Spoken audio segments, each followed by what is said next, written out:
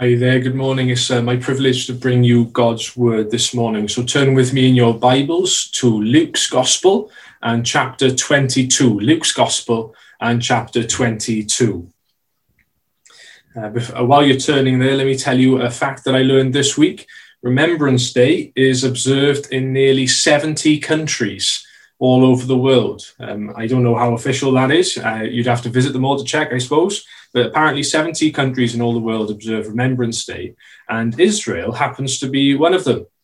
And what we're going to be reading about this morning, is a Remembrance Day that took part in the life of Jesus in Luke chapter 22, because Israel has been observing a Remembrance Day for thousands of years. And so we're going to read about one here in Luke 22, and we're going to consider their remembrance and ours. So Luke 22, and from verse 7. Then came the day of unleavened bread, when the Passover must be killed. And Jesus sent Peter and John, saying, "Go and prepare the Passover for us, that we may eat it." So they said to him, "Where do you want us to prepare?" And he said to them, "Behold, when you have entered the city," that's Jerusalem, "a man will meet you carrying a pitcher of water. Follow him into the house which he enters. Then you shall say to the master of the house, 'The teacher says to you, where is the guest room where I may eat the Passover with my disciples?' Then he will show you a large furnished upper room. There, make ready." So they went and found it just as he had said to them, and they prepared the Passover. When the hour had come, Jesus sat down and the 12 apostles with him. Then he said to them, With fervent desire I have desired to eat this Passover with you before I suffer. For I say to you, I will no longer eat of it until it is fulfilled in the kingdom of God." Then he took the cup and gave thanks and said, "Take this and divide it among yourselves. For I say to you, I will not drink of the fruit of the vine until the kingdom of God comes." Then he took bread, gave thanks, and broke it, and gave it to them, saying, "This is my body, which is given for you. Do this in remembrance of me." Likewise, he also took the cup after supper, saying, "This cup is the new covenant in my blood, which is shed for you." So we're going to consider from these verses their remembrance and ours. And we'll look at theirs first, shall we? Their remembrance. Now, we only read it a few seconds ago. What day was it? What day was it when this event happened in Luke 22? If you look there in verse 7, it's the day of unleavened bread. It's the Passover feast that we read in the reading earlier. It's the Passover feast, an annual festival where they would remember something extremely special. It was a national holiday. It was so steeped in anticipation. It was so steeped in excitement and preparation. It was more like our Christmas than our Remembrance Day in terms of how excited and how geared the whole country was towards this. Everything stops. Even Jesus' own ministry takes a back seat for this day, because it's a day of rest where everything must stop and they must remember. Remember what? What is it exactly that they're remembering? They're remembering our reading, Exodus 12 and 13, when judgment from God came upon the families of Israel when they were in Egypt. And the Lord provided a sacrifice, a lamb, to die instead of them. And so the Lord saved them from the judgment of God by a sacrifice that he made on their behalf. And every year they remembered that sacrifice which saved them from death. Remember in the reading we had where the Lord says to Moses, he says, "This will be a remembrance for you. You shall keep it every year and never, ever forget what happened here." And so on this day in Jesus' life, in his day, they still remembered. And the families used to gather year by year into the same house, and they wouldn't just remember, they'd reenact the whole day. They'd take a lamb, they'd take it into their house and they'd keep it there, just like they did on the first Passover. They would kill the lamb. They would prepare the same meal with the same herbs. They would prepare it with the same bread.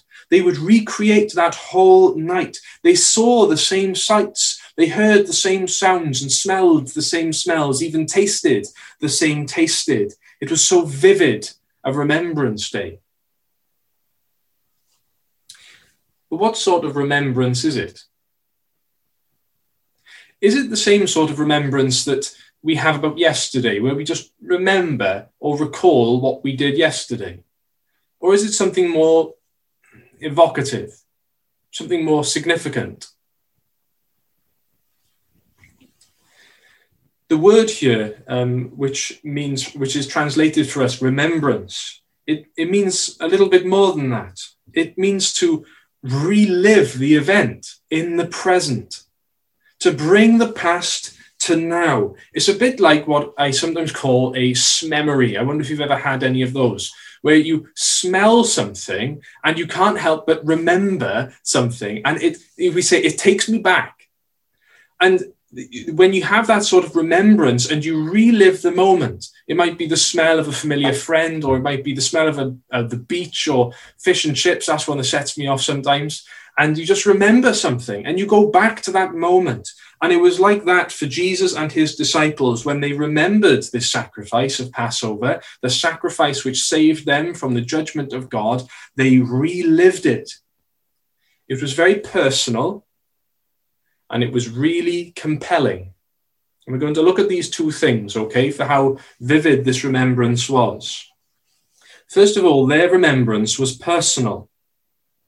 It was personal.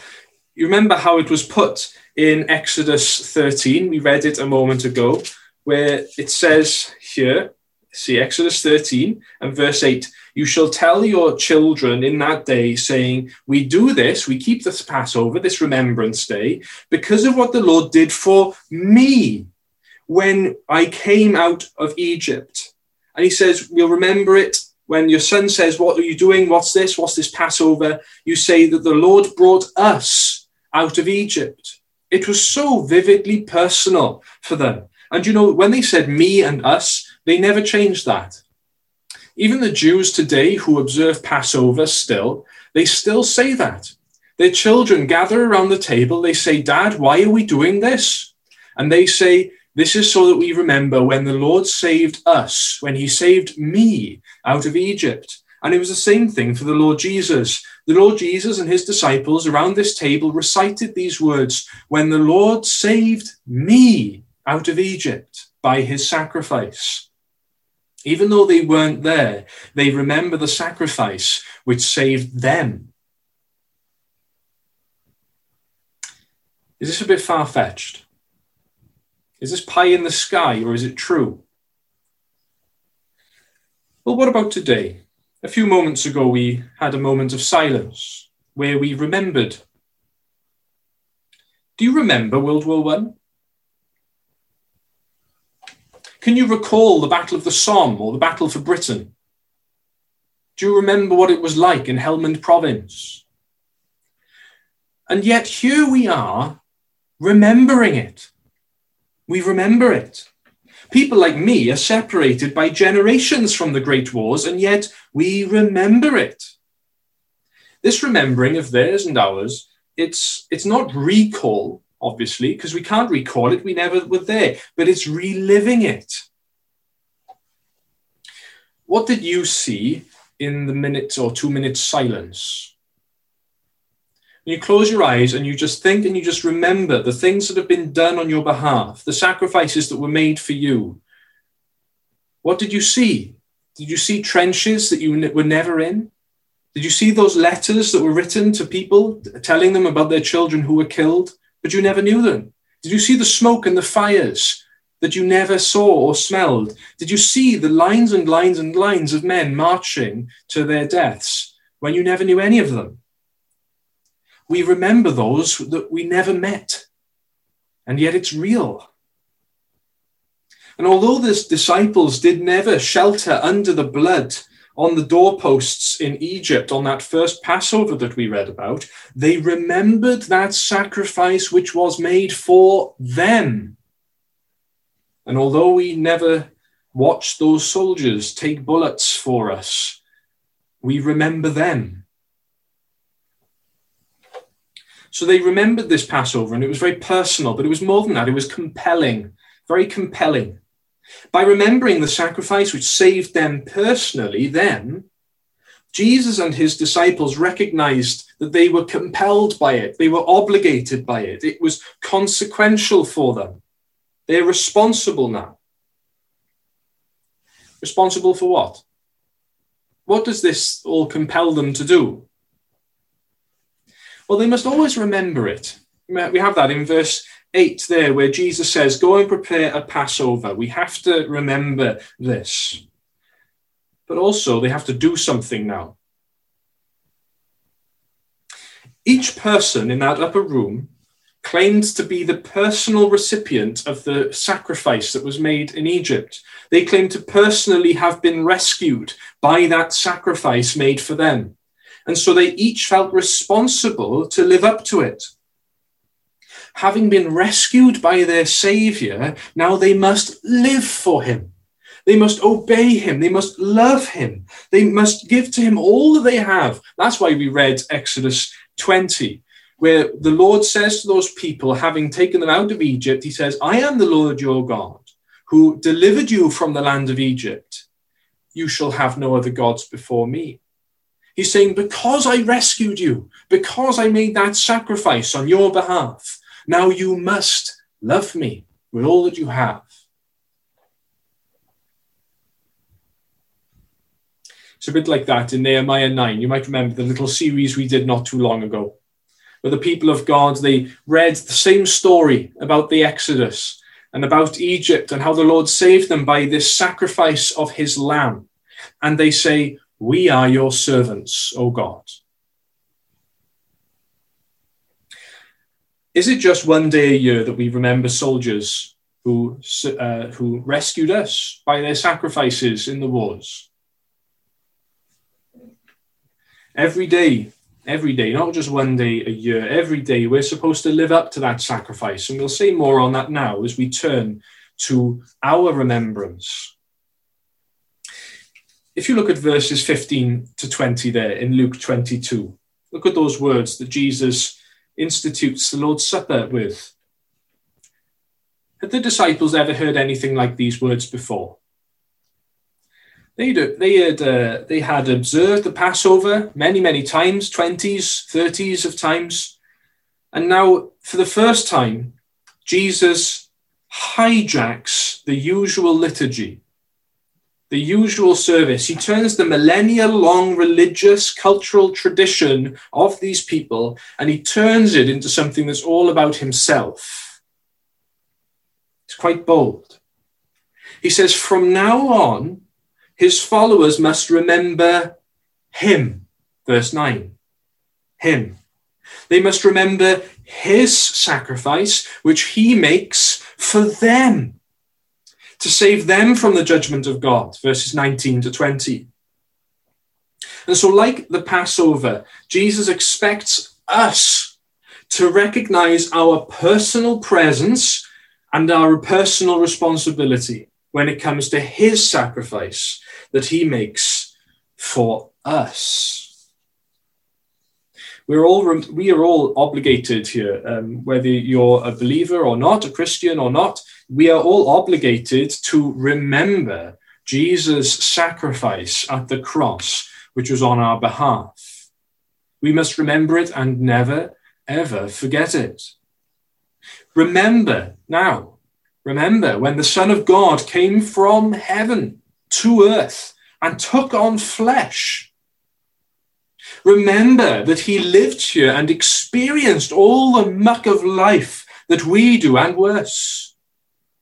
Remember, he lives a perfect life for his people to please his Father for us. Remember him nailed to a cross, his body broken for us. Remember his blood shed for us. Remember the sin and guilt, which condemns us before a holy God, was put on his shoulders. Remember that he died under the sentence of death for crimes that we have committed. Remember that Jesus is our Passover lamb, our sacrifice for us. And our remembrance must be personal, and it must be compelling. He says here in verses 19 to 20, remember this, which was done for you, for you. Jesus stands before you at this moment and he says, remember me.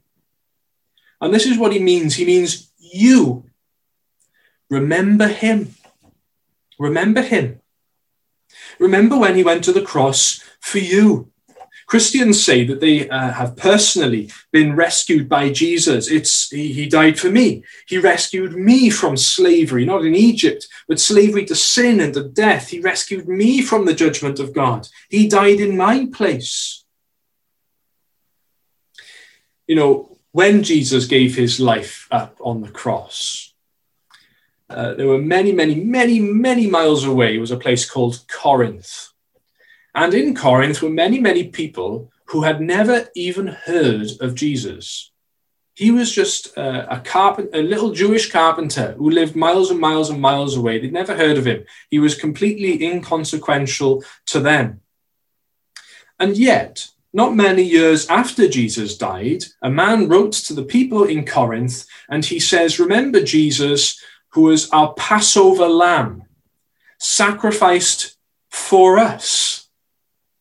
He says that although you never knew him, although at the time when he died, you weren't there, it had nothing to do with you in that sort of way of speaking, but he is your Passover lamb, died to save you from judgment on your sins. And so you, although you're even further away than Corinth, in both time and space, Jesus Christ died on the cross. And though you weren't there, although you didn't put the nails into his hands, Jesus' sacrifice has something to do with you, whether you know it or not. This is a strange concept to us, really, isn't it? A bit unusual, this remembering and reliving. And I don't know about you, but I find that artists get this best. I struggle with it. I'm a scientist in my heart, but the artists get this best. You might have heard about a man called Rembrandt. Rembrandt is an artist. He paints some fabulous pictures, and he painted a picture once of Jesus crucified on the cross. And when he painted this picture, he didn't neglect to paint himself into the crowd. Rembrandt knew that although he was never physically present, he was there. Jesus' cross, Jesus' sacrifice for sins had something to do with him. And so he paints himself into that picture. Another artist wrote it down like this. They said, were you there when they crucified my Lord? Were you there when they nailed him to the tree? Were you there when they pierced his side? And when we remember Jesus, we remember it, we relive it, we say, yes, I was there. We're going to sing not long from now, we're going to sing the words, behold the man upon a cross, my sin upon his shoulder. Before I was born, before I lived, before I committed those sins, my sins upon his shoulders. And ashamed I hear my mocking voice call out among the scoffers. It was my sin that held him there. You and I, we were all there. And his sacrifice has something to do with us. In a very true way, we remember the sacrifices that were made for us in war, whether we were there or not. And honestly, who of us is bold enough to say that the sacrifices of soldiers have nothing to do with us? Nobody would dare say that. Well, remember this sacrifice of Jesus Christ, the Son of God, on our behalf was sacrificed. Dare you say that it has nothing to do with you? Remember it. You were there. And this is what makes our remembrance of Jesus and his sacrifice so compelling. You see, since it was for our sakes that so many soldiers sacrificed so much, we're responsible to them now for how we live our lives, aren't we? We must live up to their sacrifice. We must honor them. We must protect what they died for. We must live the lives which they died to save and to keep us free. They have a certain claim over our lives, don't they? They have a claim over how we live and where our allegiances lie. And we don't have a problem with that. Do we have a problem with this? That since it was for our sakes that God in the flesh went to the cross and sacrificed himself for sinners, that we are responsible to live for him. Do we have a problem with that? That it's Jesus Christ who has a claim on our lives, and we must live for him. We must follow him now. Our allegiances now must be first and foremost, always and forever, for him, the Prince of Peace, who gave himself for me. Jesus died on the cross for sinners, and now we are obligated to turn and to follow him, to give our lives to him. After all, he was raised from the dead. He walked out of that tomb. He conquered death on our behalf, having secured forgiveness of our sins. And as he leaves that tomb, he says, I am the Lord your God, who has delivered you from the slavery to sin. You shall have no other gods besides me. And so we must follow him. We must love him with all of our heart, our soul, our mind, and our strength. There was a Jesus follower who really understood this from his personal experience, as well as in his head. He was a smart fellow. You know, he wasn't present when Jesus died. He was alive, but he wasn't present. And he didn't care. He didn't care about this carpenter who had been crucified, if he ever knew that he existed. Does that describe you? One day, this man came to see that when Jesus died, it was for him. Like it or not, he was there. He is responsible. He is obligated now to live for Jesus. And so what this man did is he repented of his sin. He believed in the Lord Jesus, and he received the forgiveness of all of his sins. And then he wrote down these wonderful words. He said, I have been crucified with Christ. It is no longer I who live, but Christ lives in me. And the life which I now live in the flesh, I live by faith in the Son of God, who loved me and gave himself for me. Do you hear how personal that was? How compelling that was? That Jesus died for me. And now I must love him and follow him and give him everything I have.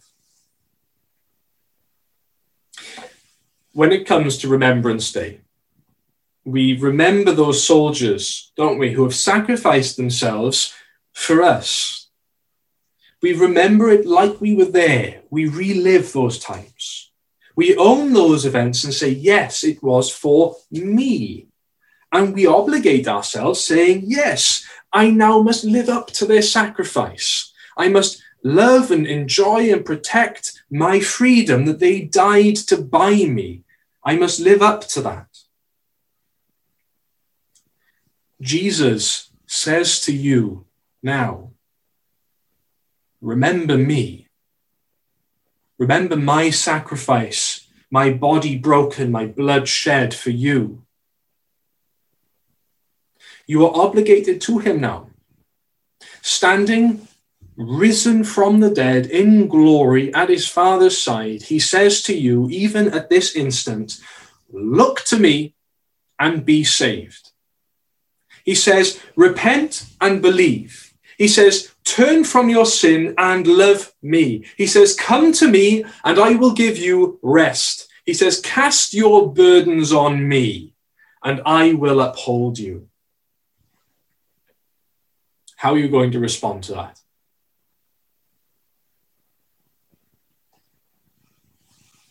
Let me give the last words to the prophet Isaiah. We'll read a few words from him and then I'll pray quickly to finish and then we'll sing our last song together. So Isaiah 53 says this.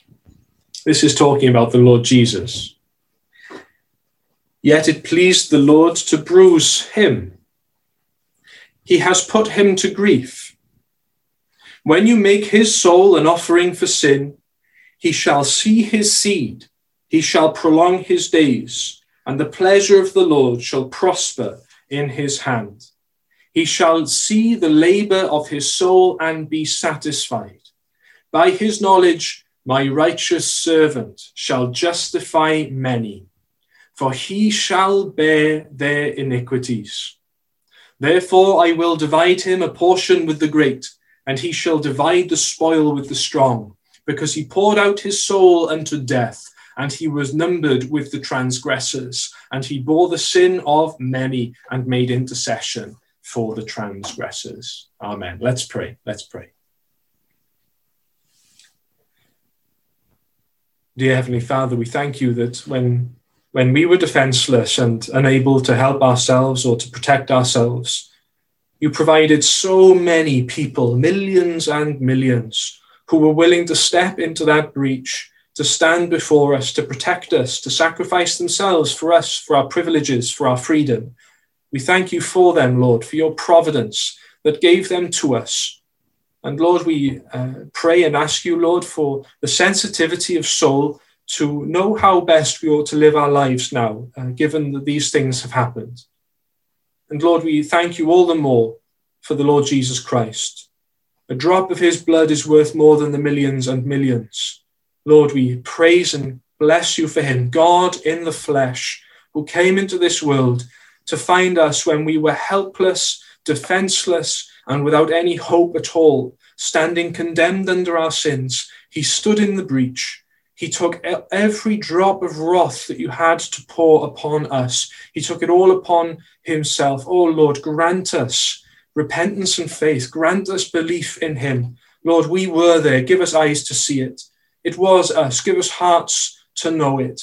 Oh, Lord, we pray that you should give us the Holy Spirit, by whom we may live no longer for ourselves, but for him. Thank you for him, Lord. Thank you for his death and his resurrection. Thank you for his power. We thank you, Lord, that there is no other gods to have besides him. We bless you for him and ask that we should be allowed to know him better, to love him better, and to serve him better for his own name's sake. Amen.